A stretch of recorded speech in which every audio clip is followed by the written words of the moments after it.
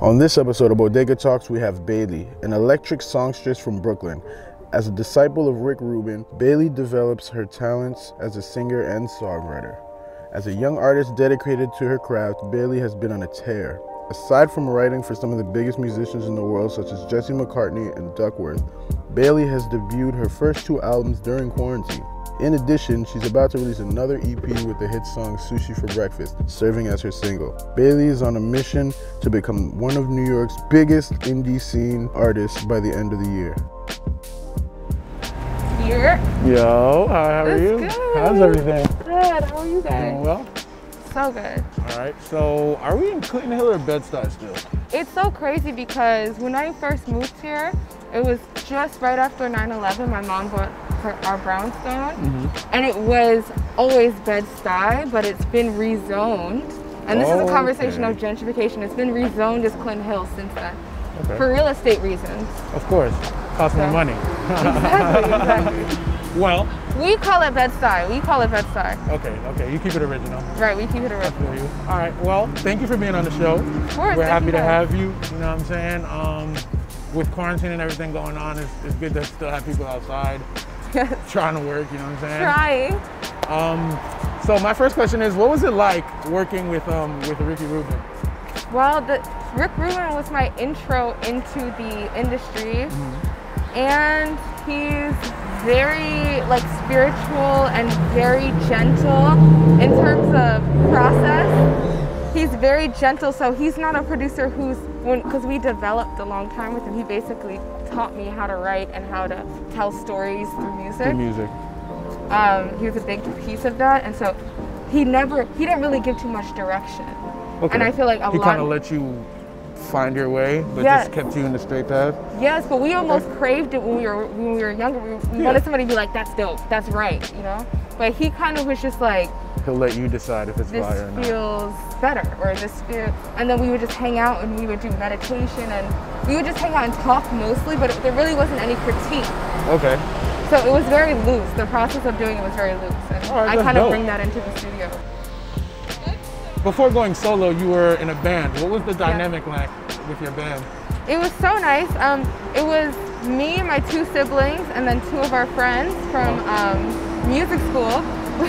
We went to a music school called Paul Green School of Rock, which is what the movie is based off of with Jack Black, which is so nerdy. Yes, it's real. That's what the movie's based off of with Jack Black. This is great. We went to that school for real, and that's how we learned. We had this, background of classic rock, and it was really nice. It's how we learned to collaborate with other artists, and it's how we got rid of our stage fright. We had each other on stage. You can post up right here. What was it like moving to Bed-Stuy and then having it rezoned to Clinton Hill?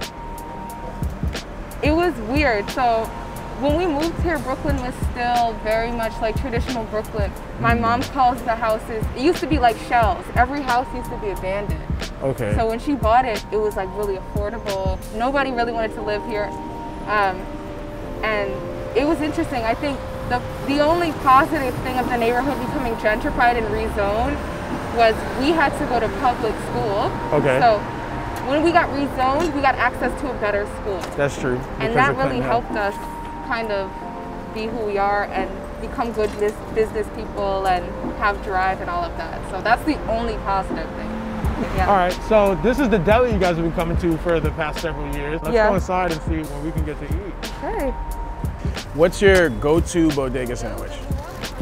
Oh my God, I'm vegetarian, so it has to be egg and cheese. It has to. I'm really from here and I don't trust the new shit. Mediterranean, vegan, no, y'all don't know how to make that. Y'all know how to make chopped cheeses. Yeah. Second question, tell me a funny bodega story. It could be childhood, it could be recent. When we were little, me and my siblings, we had a lot of alone time. They would be over us because we would go into that same deli with fucking pennies. It would be like $1 in pennies from the couch.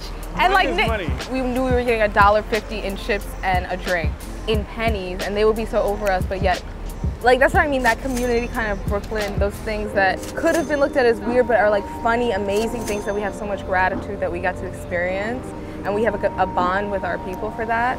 Another deli story is it's not funny, but like low-key like deli, you know, late night deli arguments. Oh, I see somebody arguing in the deli get sprayed out by their girlfriend with the soda. Yeah.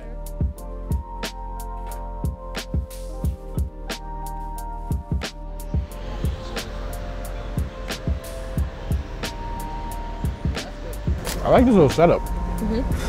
Brain food. This is new. This is all new, and we appreciate it. I like it.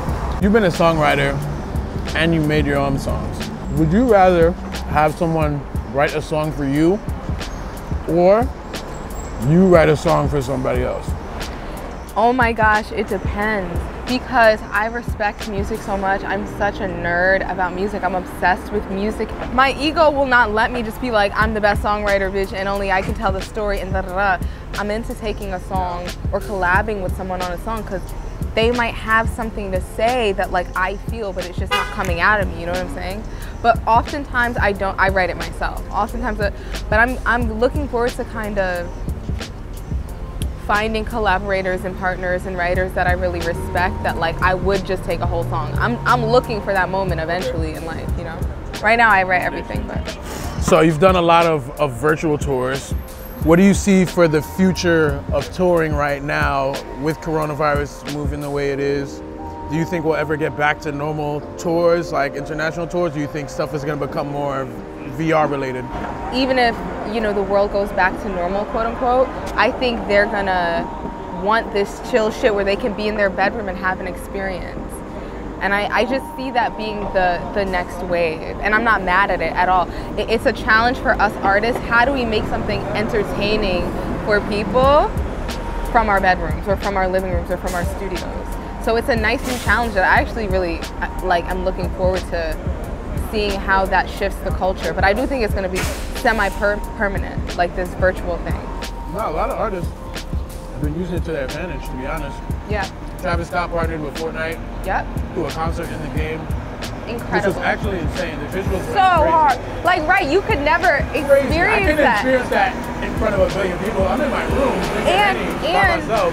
Access matters, bro. Like, it can't just be kids in the suburbs or kids in the city. Like, it's nice that we're all kind of leveling out on this one plane because of the virtual show. So I think it's cool. Can you tell us a little bit about your upcoming EP, Stories in New York? Yes, so our upcoming EP is Stories from New York. I mean, and it's really exactly what it sounds like. We wanted it to be really personable. It's kind of like it's like a coming of age a little bit for people and new listeners to really say, who is BAYLI? Like, Stories is that. It's telling you kind of like super special touch points of my life and kind of why I am the artist that I am today, really. A lot is popping up every day just from our 2 singles, and so we're super excited to give you guys more, but we don't have the date yet. What's your favorite part about Brooklyn? Community. It's the thing that has always saved me and my siblings. I have 3 siblings, there's 4 of us. My parents are always working, my mom's single mother. We were on the bus and the train and doing all of that when we were 7 years old. Our deli owners knew us. They were like, okay, they know what time we get home from school. If we're not there, call mom. Like, strangers in our community to make sure, since we're really young, everything is all good. I don't want that to go away. With gentrification, people who are from the community to come back and make sure we're giving back or buying in the community and owning in the community and not moving to Malibu, Calabasas, but having our place here. Like, I want to. I mean, you can move to Calabasas, but still have your crib. Right. And prioritize this community when you make it out of here. You know what I'm saying? Come back, rebuild. On your upcoming EP, there's a single called Sushi for Breakfast. Have you actually ever had sushi for breakfast? When we wrote it, I don't know if it was that morning we had sushi. We were in Canada. We have some production team members in Canada that we work with. We did have sushi that day. It was early, it was like 11 a.m. But I saw it as this thing, being from Brooklyn, and not that sushi is elite or anything, but being from here, it's like that's fancy, that's expensive, that's like some city ass, out of ordinary. I'm a weird person, I always like to go very left. And so with the metaphor, when I say I don't want love, I just want a bad bitch and a nice hotel room and bottles at the club. That's what sushi represents to me, is like, okay, That little fancy lifestyle. Yes, and I know it might sound So crazy. sushi for breakfast is like lavish lifestyle for breakfast. In my weird ass brain, yes. I get what you're saying. Because I'll wake up and eat caviar just because it's there. 18 karat gold chicken wings, I'm buying them. Pushing those ideas and pushing myself, manifesting with the weirdest shit and not being fearful. I talk about it with my team every day because I'm a weird artist. I'm not like traditionally any one way. Even my music, how I look or anything. The ultimate freedom, which is just making the choice to be exactly who you are. And so I think starting with sushi for us was that, like, let's keep people guessing from jump. It's been an eventful day in Bed-Stuy. For those who got it fucked up, it's not Clinton Hill. We're still in Bed-Stuy. We're still jacking Bed-Stuy out here. You know what time it is. Thank you for being here. I appreciate everything. Honestly, this went really smoothly.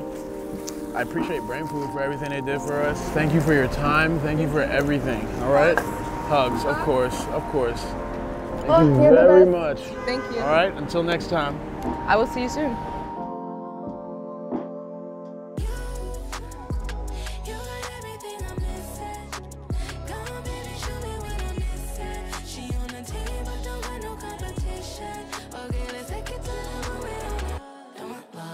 Sushi for breakfast.